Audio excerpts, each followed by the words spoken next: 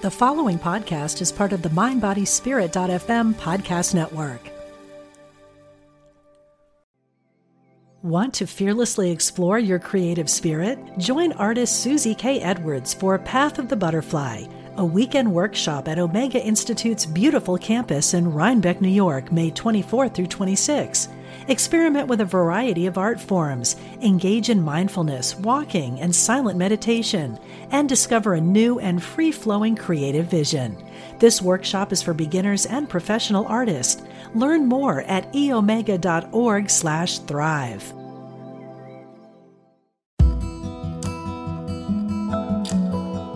Support for this show comes from the Calling Academy, using research and online courses to empower people from all faiths and spiritual paths to live a full life. Learn how to answer your call at callingacademy.com. From Spirituality and Health magazine, this is Essential Conversations.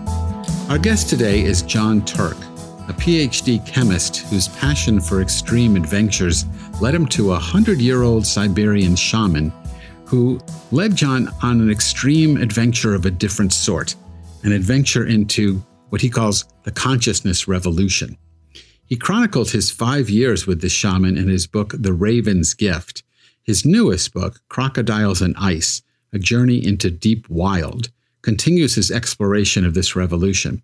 His essay, Crawling to Ecstasy, appears in the November-December issue of Spirituality and Health magazine. John Turk, welcome to Essential Conversations. It's great to be here, Rabbi, and great to be talking with you. I'm looking forward to this conversation. The book is fascinating. I mean, it's completely outside. Extreme adventures, extreme anything is sort of completely outside my worldview. So it was pretty impressive. So let me posit something. Let me sort of put something to you and see how close I am to reading your experience. And we'll see if this makes any sense. So I'm reading the book, Crocodiles and Ice, and I'm thinking about your life, what I know of it from reading. And I wonder if you started out, here's my idea. You started out as a chemist. Chemists deal with the building blocks of life. And then you shifted to this consciousness revolution. And in my way of thinking, consciousness is an even more fundamental building block than even chemistry. So you're still dealing with these deep levels of reality. Do you see a link between chemistry and consciousness? Yeah, of course. Of course I see a link, but our knowledge of science is so incomplete, and our knowledge of chemistry and molecules and atoms and so on, and the great cosmic journey of the universe from a quantifiable point of view is so limited. It works fine for making airplanes fly and creating drugs to deal with depression and stuff like that. But when it comes to understanding the human mind, we can't do that quantitatively. So we have to take a leap away from science without negating science into what's going on in our mind, and we have to do that in a non-quantifiable way. Does that make sense to you? Yeah. So I'm wondering, when you first met, with your first experiences with shamanism, coming out of a world that is obsessed with the quantifiable.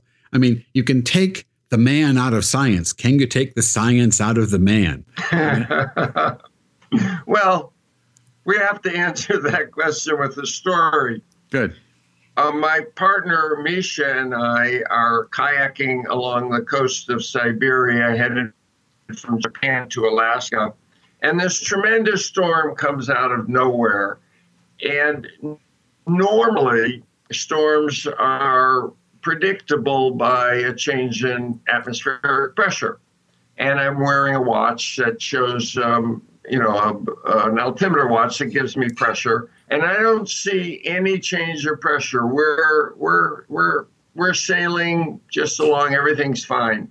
And this storm comes out of nowhere. And this is a real storm. I'm a kayaker. I'm in a kayak in the Pacific Ocean, and the winds are blowing and the rain is falling, and it's just mayhem out there. So we're right near this village, and we paddle through the surf and come up on the surf, and this woman walks up to me and speaks in English. Now, we're in Russia and Siberia. I haven't spoken in English for a long time. And she says, "John, Misha, it's good to see you. Whoa. We were expecting you. The grandmother created the storm to bring you to our village. She wants to talk to you." So what goes on in my head? As you say, I'm a scientist. This doesn't compute in any scientific way. But I'm outside of science now. I'm in a kayak. I'm in the North Pacific. I'm in Siberia. I'm not in a position to question. I'm not in a position to put my value judgments on the table. I'll die if I go out into that storm. I'm in a foreign culture. I look at this woman and I say, "Wonderful. Thank you." What am I thinking? I'm thinking there's a warm house here. I can smell bread baking in the oven. Questioning, doubting, being critical isn't going to get me anywhere. So that was the beginning of my journey. So that's pretty profound. I mean, to have that happen after, given that time passes, how do you understand it now? I don't. Okay.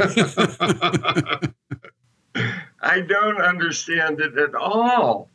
And that's the beauty of it, is that I think that trying to pigeonhole it and understand it and explaining it will destroy the wonder.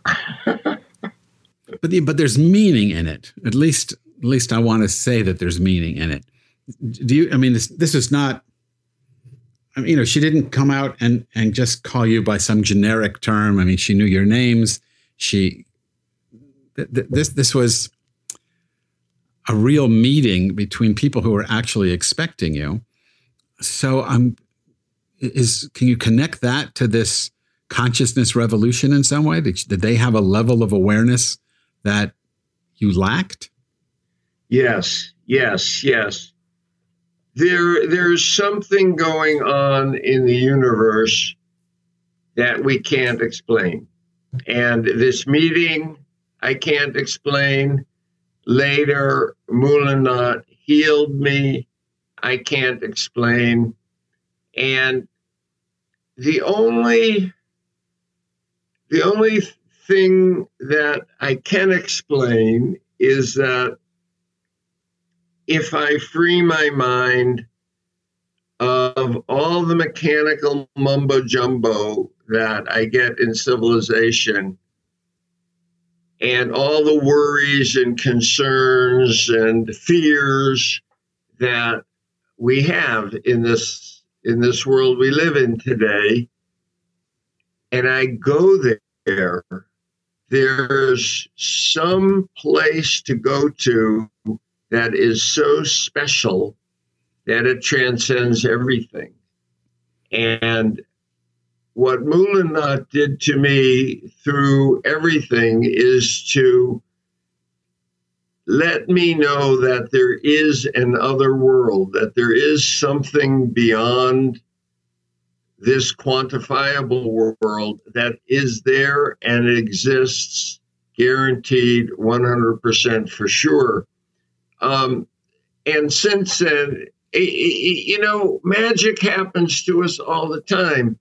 I mean, one image that comes to my mind is when my dear wife, Chris, died, and I was carrying her ashes up to the top of this mountain in British Columbia. This storm came up. It was August, and this August thunderstorm came up, and a raven came to me.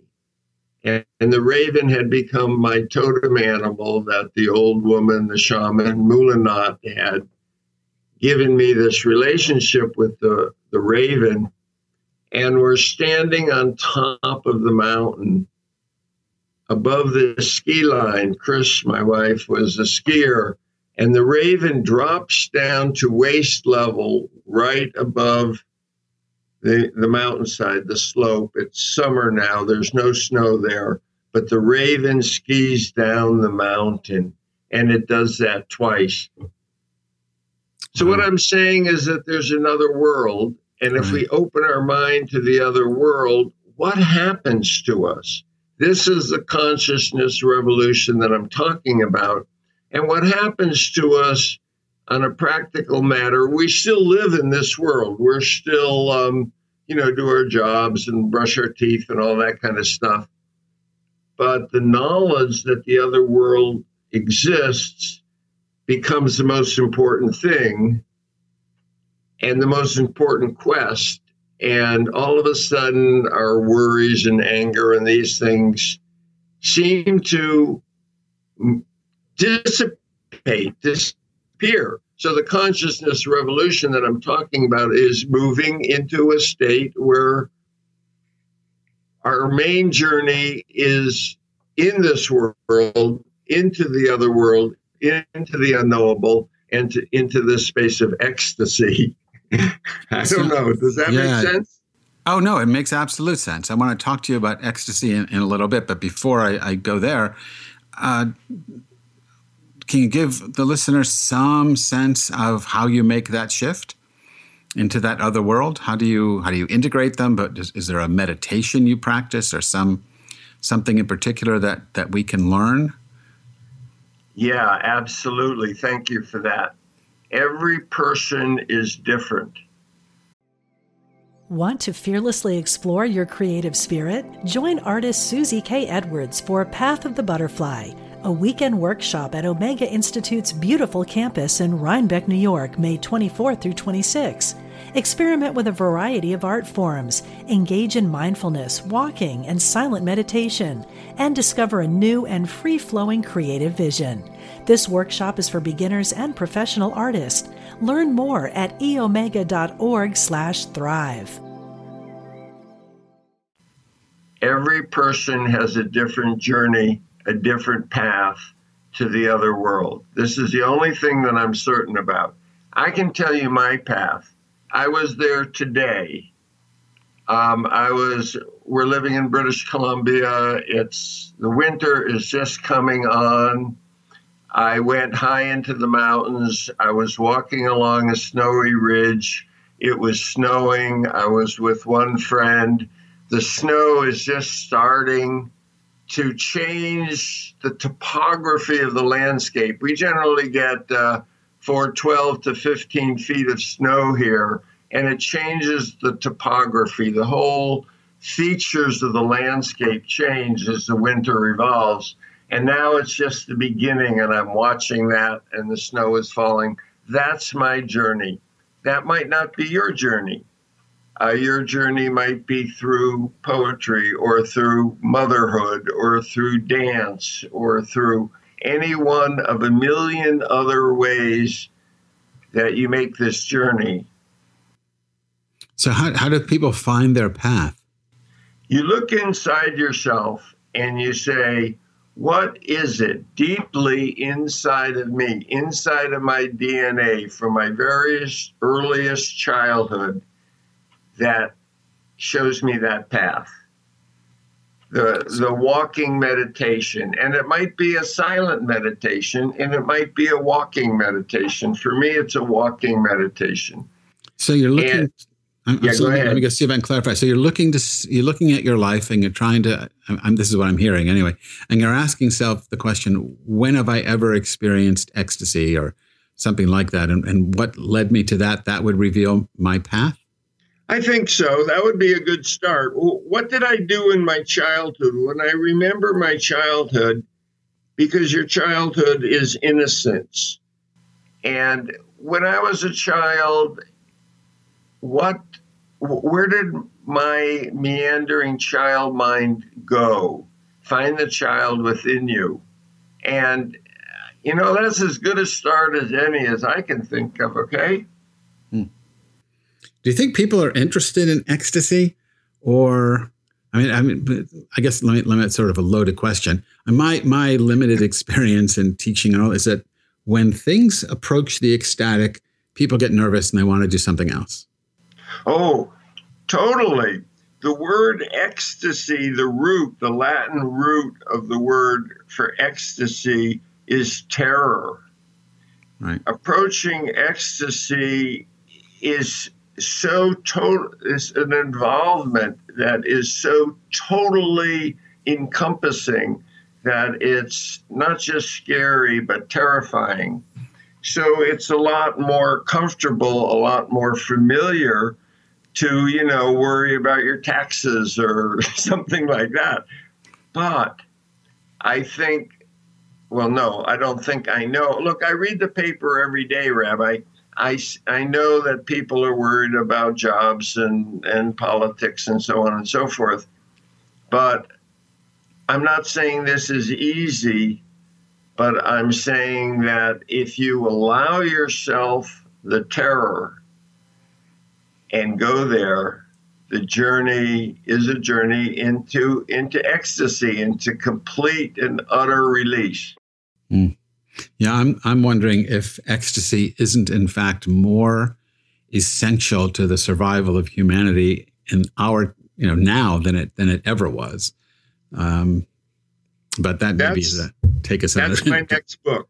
That's your next book. Great. Okay, I'll just let that thought sit there then, and I'll ask you something else until I can read your next book. You talk about something that I found really interesting, and I think others will as well. You talk about this trinity of hunter, shaman, and tundra, and that we have an inner hunter and an inner shaman, and if we can honor them and balance their energies, the hunter and the shaman, we can open and we can draw strength from and open to the wisdom of tundra, Mother Earth. So can you just in the few minutes, we only have a few minutes left, in the few minutes we have left, can you talk to us about the inner hunter and the inner shaman, how we contact those, how we balance those?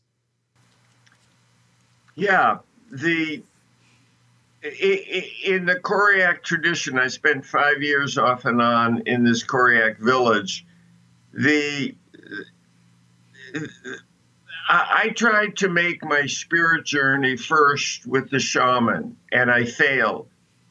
And then the hunter came to me and said, you are overweighted in the hunter category, and you can make your spiritual journey through the journey of the hunter, the journey of the pragmatist on the tundra. And this journey to ecstasy, this journey to consciousness that we discussed, is you have to find your portal. And just like everybody finds their mechanism, painting, motherhood, dance, skiing, you have to find your balance of the practical person and the shamanic person that's really you. And the interesting thing is that the real world and the other world, the spiritual world, are the same. The spirit world is a real world. The real world is the spirit world. So don't get hung up on whether you're, spiritual enough or too practical, because both categories, both attributes will lead you to ecstasy and the consciousness revolution that we're talking about. So the hunter is the practical side of your personality. The shaman is the more mystical. So yeah, and you can say left brain, right brain, and so on and so forth. But see, my journey, I just told you, my journey is, I have great skill of traveling in the winter in Canada on high mountain ridges in snowstorms, and that's the hunter. And where I go, other people just don't have the physical skills and stamina and strength and knowledge to go.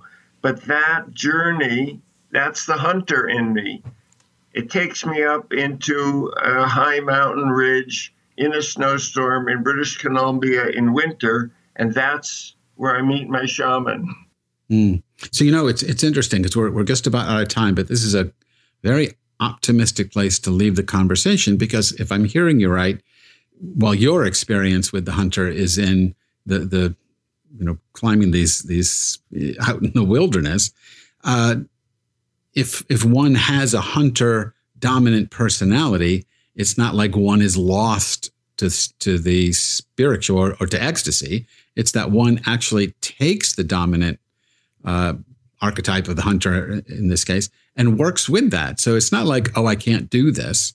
It's, I have to do this my way. And that really, I think, opens it up for lots of people. Am I on the right track with that? You said that beautifully, Rabbi. And that's if I get a final message, is that we all have a journey, and that journey can only be made by recognizing all the spirits and characteristics and loves and passions within us. And once we recognize and accept ourselves, we can take this journey into ecstasy. Wow, perfect. Great place to end. Thank you. Our guest today was John Turk, scientist, author, and adventurer. His newest book is Crocodiles and Ice.